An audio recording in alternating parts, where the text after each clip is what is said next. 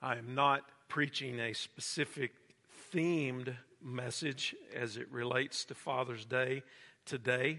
However, I think this passage of Scripture is especially pertinent to what it means to be a kingdom man, and it applies to all of us. And I think that it'll be fruitful in our relationship with the Lord and what our perspective is of living the Christian life.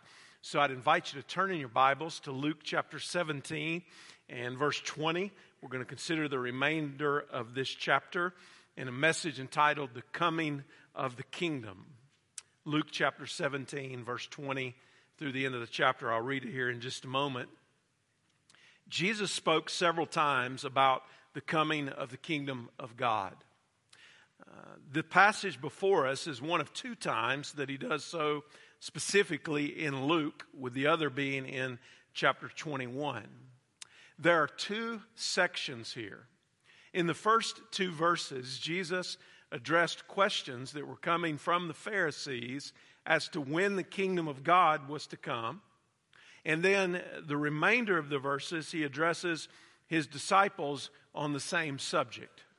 The theme of the kingdom of God is central to the teaching of Jesus and also to the overall New Testament. In fact, kingdom is mentioned 126 times in the Gospels and then 34 more times in the remainder of the New Testament.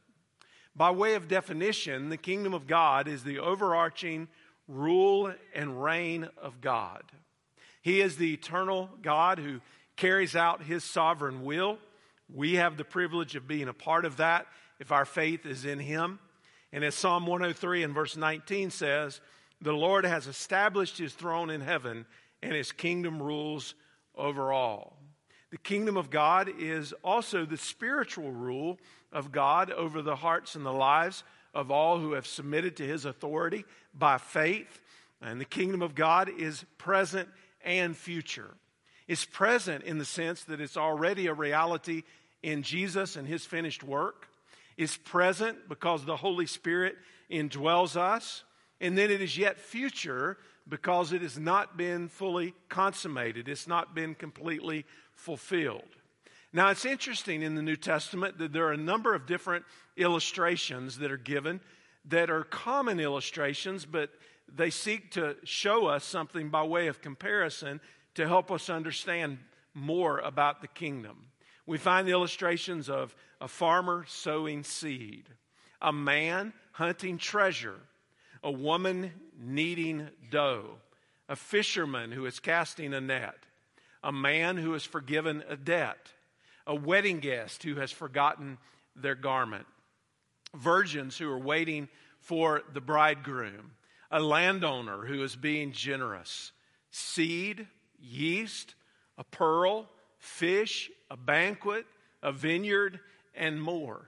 Each of these illustrations serve to draw our attention in and to show us the meaning of the kingdom, how it would start small but grow to be very big, and the importance of our being prepared as a part of the kingdom. Now, admittedly, this whole concept of the kingdom is a little bit challenging for us in our 21st century context because where we live, we do not have an earthly king. We do not live in an earthly kingdom. But to the people of Jesus' day, it would have been very familiar because they understood that the king was the one who had the highest authority. He ruled over everything in his kingdom. He was responsible for the well-being of the citizens of his kingdom, as well as asking them to do whatever he wanted them to do. Everything that was within the boundaries of the kingdom that he ruled over belonged to the king. Well, our understanding of the Bible is that God is the supreme king. God is the one who is above every earthly king and every earthly power. His kingdom is all-encompassing. And this idea of the kingdom is directly relatable to our individual lives, to our families, to how our church is focused, to our impact in the community, and then in all the world. Luke chapter 17, beginning in verse 20, the Bible says this: being asked by the Pharisees when the kingdom of God would come, he, being Jesus, answered them, "The kingdom of God is not coming with something observable. No one will say, 'See here,' or 'there.' For you see, the kingdom of God is in your midst." Then he told the disciples, "The days are coming when you will long to see one of the days of the Son of Man, but you won't see it. They will say to you, 'See there,' or 'See here.'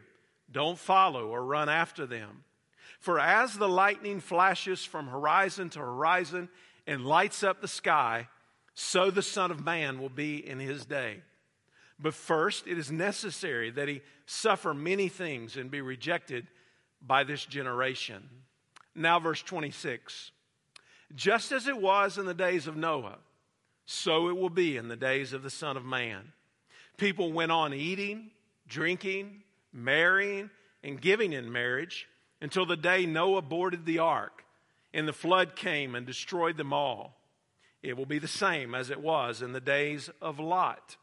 People went on eating, drinking, buying, selling, planting, building. But on the day Lot left Sodom, fire and sulfur rained from heaven and destroyed them all. It will be like that on the day the Son of Man is revealed. On that day, a man on the housetop, whose belongings are in the house, must not come down to get them. Likewise, the man who is in the field must not turn back. Remember Lot's wife. Whoever tries to make his life secure will lose it, and whoever loses his life will preserve it. I tell you, on that night, two will be in one bed. One will be taken and the other will be left. Two women will be grinding grain together. One will be taken and the other left." Now verse 37. "Where, Lord?" they asked him. He said to them, "Where the corpse is, there also the vultures will be gathered." I want to show you three truths about the coming of the kingdom of God from the teaching of Jesus, followed by application of kingdom principles for disciples of Jesus. Truth number one, the kingdom of God was revealed in Jesus. The kingdom of God was revealed in Jesus. Now, Jesus was asked by the Pharisees when the kingdom of God would come. It was a good question because Jesus had been preaching that the kingdom of God was at hand. This is the first of several places where there's a request for clarity about what the kingdom is and where it leads and the nature of the kingdom of God. And the Pharisees were likely looking for a physical establishment of the kingdom. In other words, they're thinking about the old Davidic kingdom. They're thinking maybe about the promises that went all the way back to Abram. And they're thinking about God establishing a physical kingdom and ruling over that and what their role in it might be.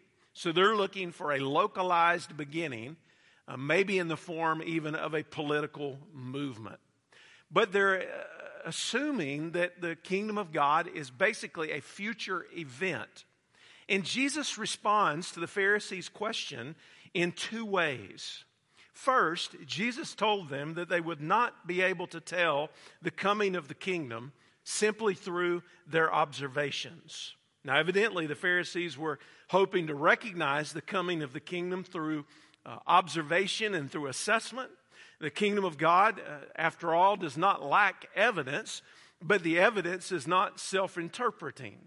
And because the evidence is not self-interpreting, what seems obvious might not be so obvious if you're not thinking in the spiritual direction that you're supposed to be thinking. It certainly would not come through doubting eyes or through some type of hostile examination of Jesus in order to get to the point that they wanted to get to. Back in Luke chapter 12 and verse 54 and following, it says, when you see a cloud rising in the west, immediately you say, it's going to rain, and it does. And when the south wind blows, you say it's going to be hot, and it is. Hypocrites, you know how to interpret the appearance of the earth and the sky. How is it that you don't know how to interpret this present time? The problem was not a lack of signs. Jesus had performed many miracles. He had demonstrated himself to be the authenticated Messiah, the one who had come from heaven to earth. The problem was their spiritual inability to understand the signs that were before them. Second, Jesus told them that the kingdom was in their midst. In fact, verse 21 says, "For you see, the kingdom of God is in your midst." Now, I think this phrase is somewhat misunderstood because it is also translated, "The kingdom of God is within you." So it's in your midst and it is within you. Well, it is within you is an accurate understanding for believers who know Jesus Christ because the Spirit of God is within us. The Spirit, of course, had not yet come at this point, but Jesus was likely making the point to them that the kingdom of God was present through faith, through a relationship with God. But when he says the kingdom of God is in your midst, he's indicating that it is within your reach. It is within your possession. Or to state it even more plainly, Jesus was standing right in front of them. So here he was standing in front of them and he's saying, hey, the kingdom of God is right in front of you. And what they needed to do and what we need to do is acknowledge that Jesus is the Messiah.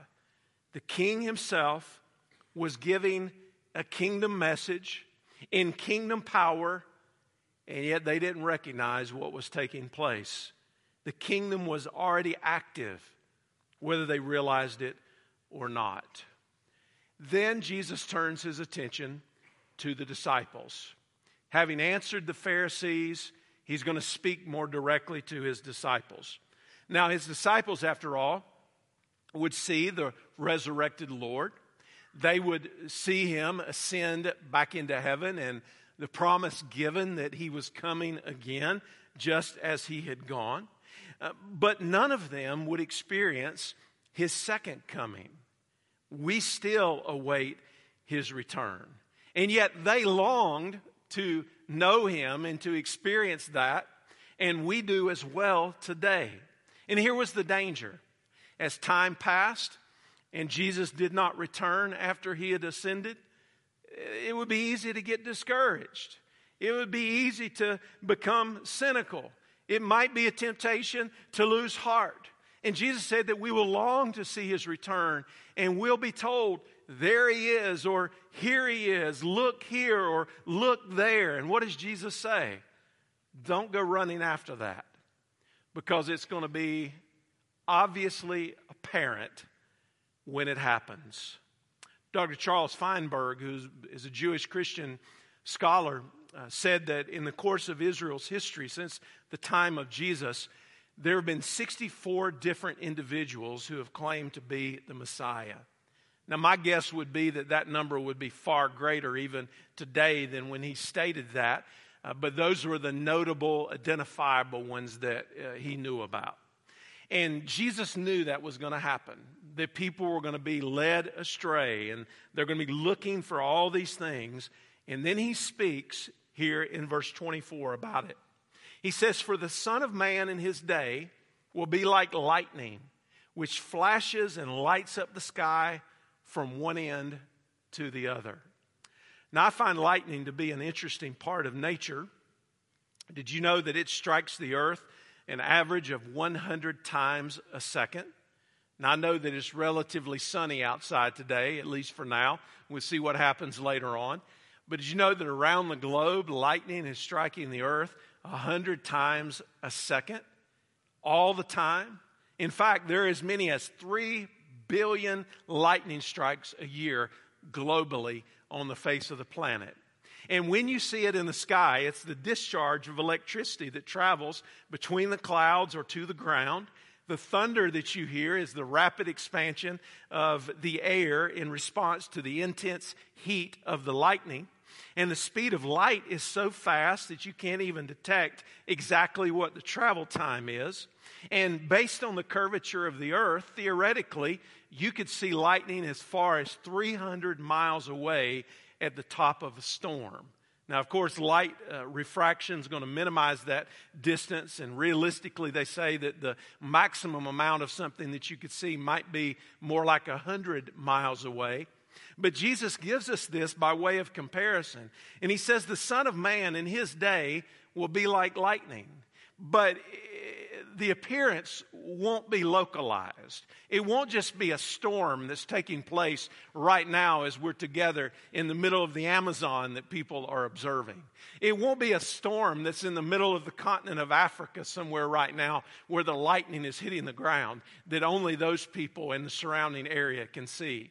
It won't be the people that are somewhere in the mountains of Asia right now with a thunderstorm and the rain coming down and only they can see that lightning. Oh no, the coming of the Son of Man will be as evident as lightning that crashes across the sky and clearly will be visible to everybody in the whole earth. In fact, one commentator wrote, his great appearing will be cosmic, like 24,000 mile long lightning bolts simultaneously ringing the earth. All will see this. They'll see it in the Middle East. They'll see it across the steppes of Russia and into Siberia. They'll see it in Asia and in China and Australia and in Europe and Africa and in the Americas and on all the world's islands. They'll see it at the North Pole and the South Pole. Nobody is going to miss it. Now, what are we to live like in light of such a prophecy? Or to ask an even deeper question here, what is the point of prophecy? Is it so that we can speculate? Is it so that we can say, look here and go there and figure out what this means and mark out the timing exactly as it's going to happen, which is impossible for us to do on this side of eternity? No, that's not the point of prophecy at all. The point of prophecy is so that we can submit ourselves to the living God. It's so that our lives can be lived in the time that God has given us in anticipation of what's still to come, recognizing that this is not all that there is.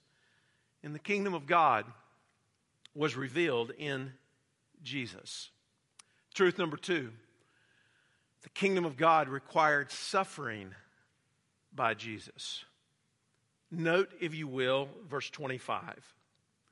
But first, it is necessary that he suffer many things and be rejected by this generation. Now, let me just remind you of a Bible study principle here. There are numerous passages of Scripture where we find both present and future. And if we read what's happening in the present to mean that it's something in the future, or if we overlay something in the future on the present, we might confuse ourselves. Jesus is giving us both present and future here. He's speaking of what's going to happen when the Son of Man returns, but he says first, this has to happen. We cannot skip the cross and go straight to the consummation of the kingdom of God. The kingdom of God would not come and be manifested on the earth as it is now until the king went to the cross.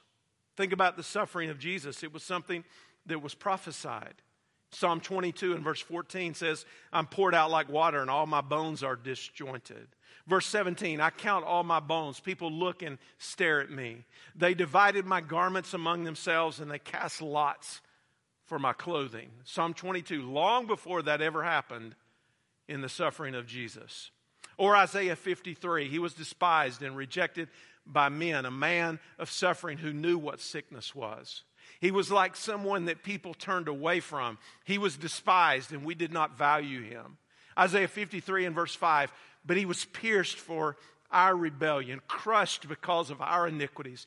Punishment for our peace was on him, and we are healed by his wounds. You see, the Lord Jesus was despised and rejected by others. A man of sorrows and familiar with suffering and pain. That means that he had an intimate, firsthand knowledge with suffering. No stranger to what we would experience.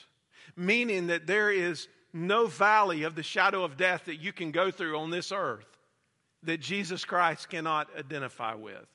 And not only was his suffering prophesied his suffering was necessary. Back in Luke chapter 9 and verse 22, the scripture says, the Son of Man must suffer many things and be rejected by the elders, the chief priests, and the teachers of the law. And he must be killed and on the third day be raised to life. The scripture says that Jesus must suffer, that he must be killed. The suffering of Jesus was God's plan of salvation for the world. And it was at the cross that Jesus willingly took our suffering upon himself. He took the pain upon himself. 1 Peter chapter 3 and verse 18 says, for Christ also suffered once for sins, the just for the unjust, that he might bring us to God, being put to death in the flesh, but made alive by the Spirit. So what took place in the suffering of Jesus? He suffered once for sins. That the purpose of his suffering was that he would do so in our place. That he would experience the wrath of God laid upon him. He would experience the suffering that we deserved. That Jesus would die the death that we deserved. And what the suffering of Jesus does is it points us to the devastating nature of the effects of sin. And when we see what Jesus endured on the cross on our behalf, and we understand the depths of the suffering that he experienced for us, we'll realize the magnitude of our sin, and we'll understand that there was no way that our sin could be removed apart from God intervening for us.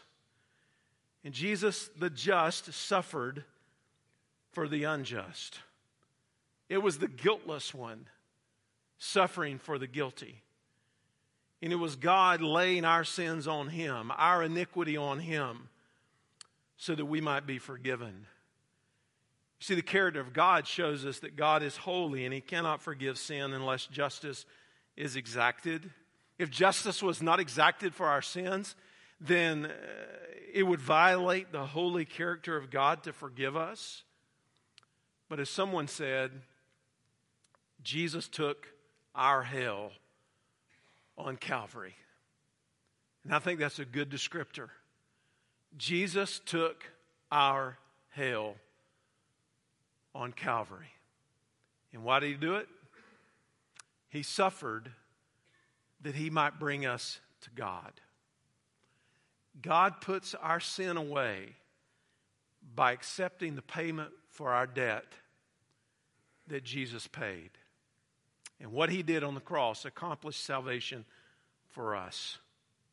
So here's the heart of the gospel. Don't miss this. This is why it's good news. If you repent and believe in Jesus, you'll be reconciled to God. That's the simplicity of the gospel. That's the beauty of the gospel. It's not about a religion. There's no religion that could bring us back to God. There are no good deeds that could bring us back to God. There's no measure of our righteousness that it could ever bring us to God. There's only one way that we can come back to God, and his name is Jesus. There's only one mediator between God and man, the man Christ Jesus.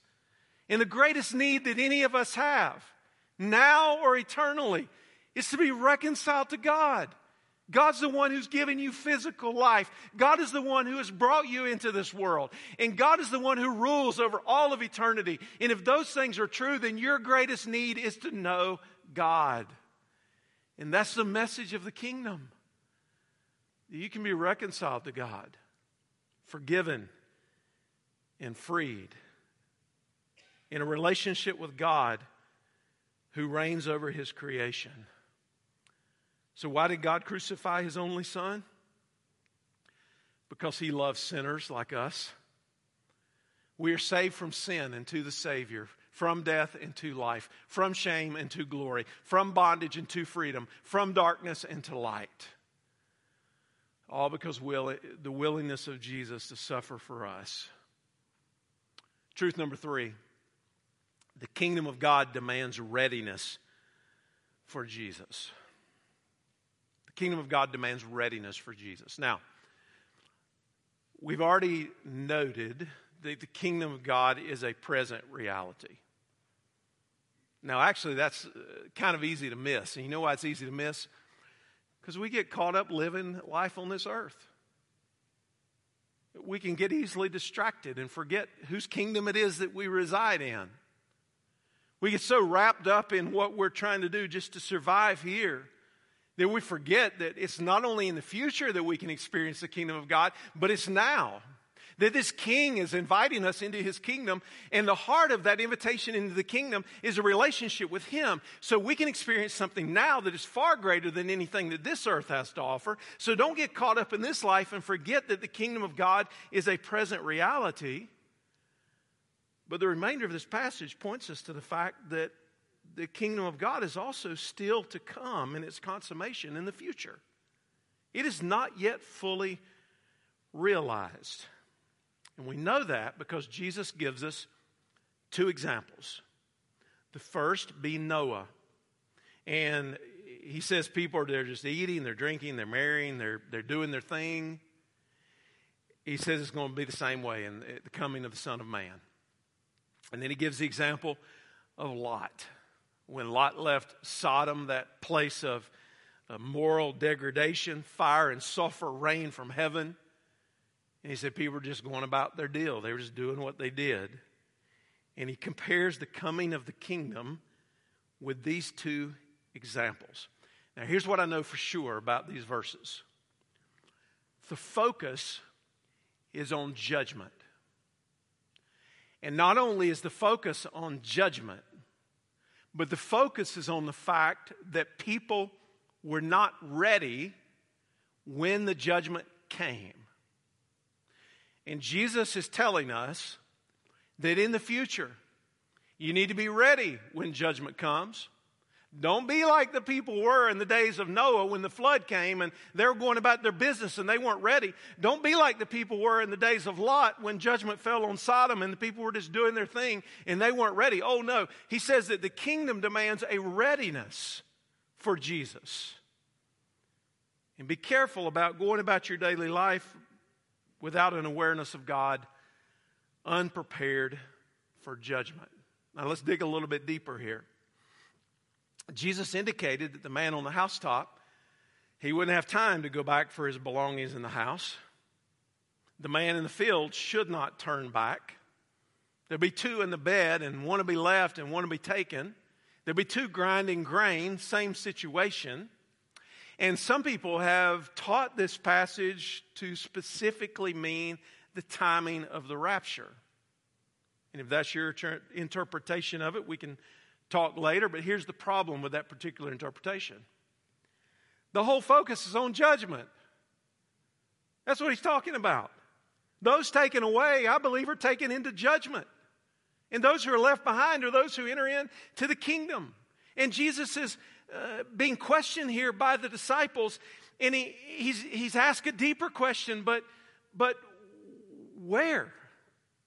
And what's his answer in verse 37? It's a little bit cryptic, but let's read it again. Where the corpse is, there also the vultures will be gathered.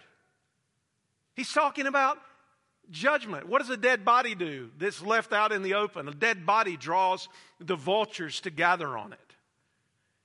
And he's saying people who are unprepared for the coming judgment, who are not ready for the kingdom, will be in the same situation. He says you better be ready. So regardless of how you specifically come down on these particular verses, two things are emphatically in view. The reality of judgment and the necessity of readiness. The reality of accountability to God and the absolute need for us to be ready to meet Him. Now Jesus, through His life and His death and His resurrection, has won the victory, and He rescues us from judgment. And if you are a follower of Jesus, you are a part of His family living under His rule. You are a citizen of the kingdom. And you are living in the tension of the living by faith in the moment mentality and the not yet. Live for Jesus now, but be ready for Jesus to come in the future. Make sure that your life's going in the right direction now, but be ready for what's to come. And the only way that we can be ready for what is to come is if our faith is in the one who rules over the kingdom. He's the king. He is our destiny. He's the one who gives us the kingdom. And this kingdom of God requires, it demands readiness for Jesus. Now I want to draw your attention just for another moment to verse 33 before I close with application. Note what verse 33 says. Whoever seeks to preserve his life will lose it, but whoever loses his life will keep it. Friends, do not organize your life by the rules of this present world. Don't focus on status and security and possessions and everything that the world has to offer you, because all of those things are ultimately fleeting. All of those things are ultimately temporary. And if you spend your time and your energy identifying with the values of what happens on this earth, rather than the values of the kingdom of God, what's going to happen is you're going to be sorely disappointed. But if you focus on what matters to God, you're going to be eternally blessed. And let me give you some points of application here for disciples of Jesus. Kingdom principles as I come toward a close. You remember what Jesus said in Matthew chapter 5 and verse 33? Seek first the kingdom of God and His righteousness. What I want to say to you is you've got to decide whose kingdom you will pursue. That's application point number one. Decide whose kingdom you will pursue. In other words, God has a purpose for your life, and you can either follow after that purpose or you can try to chart your own purpose. But what's always going to happen is that is going to come into conflict for what God has for you. If in fact He's the king of the kingdom, and if in fact this kingdom is eternal and it's going to outlast everything that this world has to offer, then why would we pursue a purpose in this life that is contrary to the eternal purpose that God has for us and be left disappointed when it's all said and done? Decide whose kingdom you're going to pursue. And then second, determine the kingdom priorities you will live by. Purpose is the mission of your life. Vision are the priorities that drive and shape your life. What you value, what you care about, what you spend your time on, what's really important to you, what you think is significant, and how you shape your life speaks to what your priorities are. And let me say to you, especially fathers, you are the point person in the family that God has given to you if you are an earthly father. And whatever course you chart is going to have a profound impact on those who follow you. And you better understand, you are leaving a legacy of some sort. It's not are you leaving a legacy, it's what kind of legacy are you leaving. And let's make sure that we're leaving one that honors Christ, that's living according to kingdom priorities. And then the third and final point of application is dedicate the best you have toward the kingdom. You will invest your resources, your time, your energies, your talents, your treasures, your spiritual gifts, all these things. You're going to invest them somewhere. So you just well invest them in something that lasts. What a profound disappointment it would be if God blessed you richly and you took what God gave to you and you invested it in stuff that was temporary. You got to the end of the whole thing and you found out that you were investing in something that was not going to last. What a disappointment that's going to be, and really what a tragedy that would be for your life. But God says that you can seek first the kingdom of God and His righteousness, that you can lay up for yourselves treasures in heaven. And when you invest in something that lasts, you will dedicate the very best that you have toward the kingdom of God. And that means that you can't play at being a Christian. That means you can't just give God your leftovers. That means that you can't just live a lukewarm Christian existence. When Jesus Christ invites you into the kingdom, what Jesus Christ is inviting you to is Himself. A relationship with Him. And it's a relationship that is transformative. And because He's worthy, You want to dedicate the very best that you have to Him. You understand you can't ever repay Him. You don't even try. It'd be an insult to think that somehow you're repaying God for all that He's done for you because you could never measure up. It's all of grace. It's grace that we enter into the kingdom by. It's grace that we invest our resources in the kingdom by. It's grace that will safely lead us home into the eternal presence of God. And I say to you today, the kingdom of God is near. Repent and believe the gospel. That's the invitation. Repent and believe the gospel. And if you've already repented and believed in the gospel and trusted in Christ, would you ask the Holy Spirit just to help you think about where your life is now and whether or not you're living according to a kingdom purpose, applying kingdom principles, investing your very best? If not, God can help you draw closer to Himself. Just as He invited you into the kingdom, what He's saying to you is lean in. Don't stay over there on the peripheral somewhere. Don't just be glad that you got into the kingdom. You want to be in the middle of the whole thing. And then right at the center is Christ Himself. He's the one who is worthy. And He draws us to Himself. Let's bow our heads together for a moment as we pray.